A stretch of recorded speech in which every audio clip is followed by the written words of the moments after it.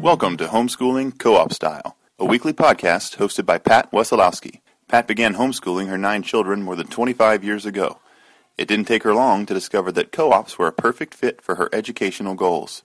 Co-ops allowed her family to study together with other families, creating a safe and friendly environment that was conducive to honing public speaking skills. Sharing responsibilities with other parents lessened the stress and the workload. After years of organizing and orchestrating a variety of co-ops, Pat is here to encourage, teach, and promote homeschooling co-op style. Hi, and welcome to Homeschooling Co-op Style. This week we're going to be talking about honing public speaking skills in co-op. Statistics show that people are more afraid of speaking in public than of dying. You know what that means, don't you? That folks would rather be the one in the coffin than the one giving the eulogy? What's crazy about this is the fact that we speak every single day of our lives. Research also shows that if you introduce a young child to public speaking, he'll grow up without developing a fear of speaking in public. Our co-ops intentionally put the students in front of the class at a young age, and we have affirmed this finding. All of my children have participated in co-ops that require giving presentations in front of an audience. By the time they were teens, they were very comfortable speaking in public. Years ago, I heard Jeff Myers of Summit Ministries tell parents to encourage their students to enter public speaking contests for several reasons. Number 1, it's good practice. Number 2, it's an opportunity to share something with others. And number 3, not too many people enter these contests, increasing your child's chance at winning. When my oldest child, Kelly, was in high school, I had her enter a local speech contest. There were 3 prizes offered, but only 2 people entered the contest. My daughter won first prize and received a $150 cash prize and an expense-paid trip for the 2 of us to attend the state competition. At the state competition, she went up against 40 of the best speakers. After we watched the first few speakers, we decided that my daughter probably wasn't going to win, and that was okay because we would enjoy our weekend together. However, she did win, first place, and she received a $1,500 scholarship, which was a lot more money 18 years ago than it is now. Co-ops are a great way to teach and improve public speaking skills. First of all, co-ops provide a safe and friendly environment, minimizing the threat to public humiliation, which is what most children fear the most.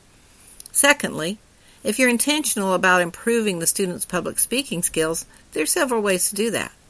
One of the best ways to exemplify great public speaking skills is to have a co-op that includes a child who's already a wonderful speaker. I realize that won't always be the case, but when it is, then that particular student raises the bar and challenges the other students to perform better. We had just such a student in the co-op years ago. He was so at ease in front of the group that it was enjoyable to watch him give his presentation. Each week he upped the ante by adding a new form of creativity to his report. One week he would bring in an item to hold and share as he talked. The next week the other students did the same.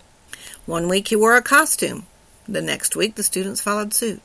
One week he asked for audience participation and, you guessed it, the next week the other students did the same. We were blessed to have this student teach by example. But with a little planning, you can do the same thing in a co-op setting, even if your group does not include a natural speaker. Now, let me give you a few tips. Your first objective is to get the students in front of the group. For some students, this will be terrifying, so don't push them. I allow to let the parents decide when and if their students have to give a presentation. We do encourage every student to participate, but we do not force them. One year, a friend came with her preschool-age children just to observe for a few weeks. By the 3rd week, the children were asking if they could give a presentation. Their cat had just had kittens, so they bought in a poster of pictures and talked about the experience. When my youngest son was around 4, he was very clingy and shy. I called him my Klingon. I didn't expect him to give a presentation till he was a little older. He was incredibly shy. However, after a few weeks of co-ops, we were studying inventions, he asked if he could do a presentation. It wasn't long before he went from being shy and quiet to wanting to talk and share all the time. Another idea, if you have a very shy child, is to do a presentation together with you or with the siblings. At one co-op, my oldest would write up interviews and teach the 3 younger ones who were not yet reading to memorize their answers. They would practice at home and then deliver their presentation together. Another mom who had a very shy child recorded his presentations at home and then played them back to the group, rather than making the child get in front of the group. These are temporary measures used to overcome shyness, and it rarely takes more than a few weeks before they are up and in front of the group. Sometimes they turn beet red, their hands shake, and you can barely hear them, but they overcome that as well. Well, here's a few step-by-step instructions for helping your child become better public speakers. Number 1, set up guidelines for expectations and share that with the group at the beginning of co-op, or beforehand if you have a kickoff party. Tell the students what you expect, that you expect 100% participation by the second or third week of co-op. Number 2, at the first co-op, have each family stand together in front of the group and tell a little bit about themselves.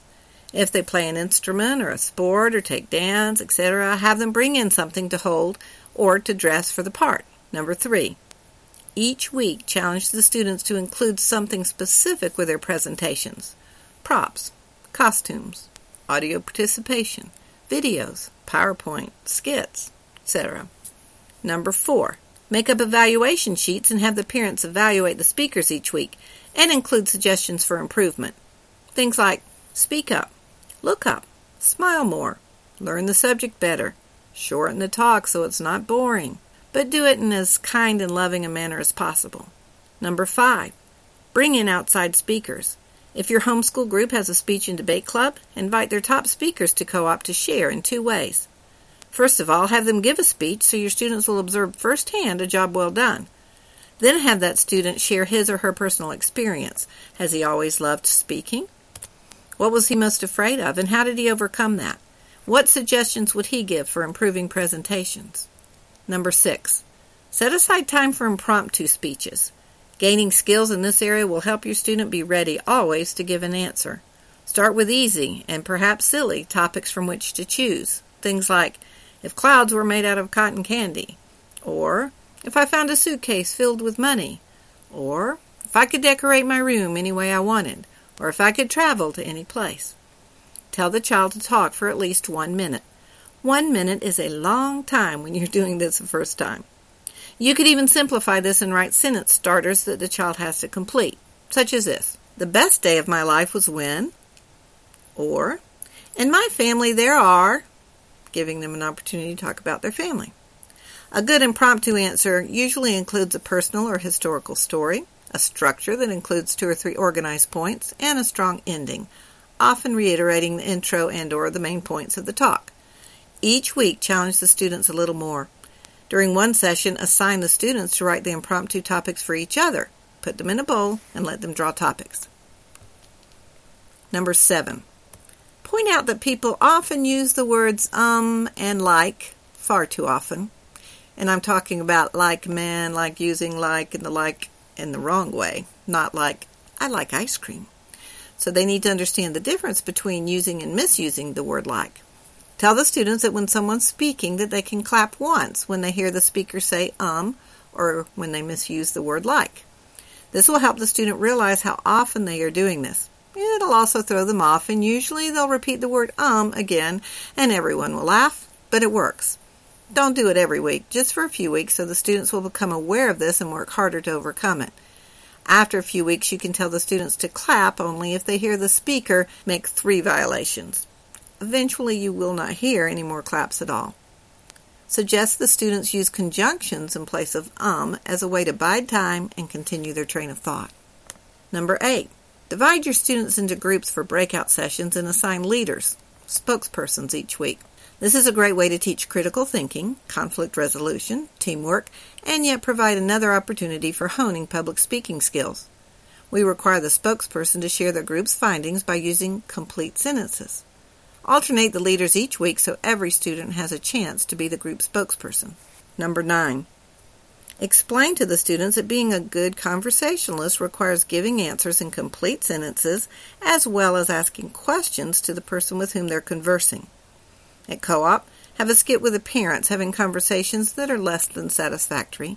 One parent can ask another parent a ton of questions, and the second parent can answer only with one-word answers, looking around, playing on their cell phone, not really paying attention. The children will get the point. It's not hard to mimic children's conversations with adults. Then show them how to have a good conversation, one that includes questions from both parents, with attentiveness exemplified. Number 10, in order to teach children how to come up with questions, play the question game. Have 2 students stand in front of the group and tell them they can only ask questions of each other. They cannot give answers, they can only ask questions. The first one not to ask a question is out. Then bring up another challenger. It sounds and looks a lot easier than it is. The dialogue may go something like this. How are you today? Is it gonna rain? Are you going to the store?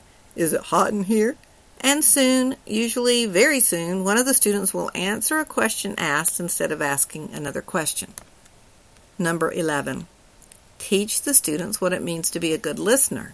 Discuss posture, sitting up straight, leaning slightly forward. Discuss the importance of giving their undivided attention. Talk about behavior that distracts others. Doodling, shaking their leg, tapping their fingers, playing on devices, etc. Number 12. Challenge the students to excellence and consider offering rewards. Candy works well, but if the parents prefer something without sugar, offer healthy treats or prizes that aren't edible. Each week you could have categories such as most improved, most creative, most entertaining, best enunciation. You get the idea. And number 13. Last, but probably most important, be sure your students understand what it means to speak meekly, kindly, gently, and in love. People do not care how much you know until they know how much you care. Persuasive speeches will not persuade anyone if they're delivered with a haughty and arrogant manner. Trying to resolve conflict with an angry voice or a judgmental attitude will not work very well. So discuss humility and pride and encourage the students to be confident but humble when sharing with others. Although it's best to put a child in front of a group when they're very young, if you haven't done that and you have teens, don't despair. We put together a 10-week persuasive speech co-op one year for 10 teenage boys. One boy was so petrified of getting in front of the group he could barely read the paper he wrote. By the 10th co-op, he spoke with head held high, voice clear, and barely looked at his notes. It was amazing. The results that came from a co-op intentionally planned to hone public speaking skills were astounding. Though make plans now for a co-op that includes public speaking. Be intentional. Raise up tomorrow's spokespersons in such a way that they'll be able to give a loving answer for why they believe what they believe. Thank you for joining us today on Homeschooling Co-op Style. Thank you for joining us today. If you like what you heard, be sure to tell your friends. And until next time, this has been Homeschooling Co-op Style.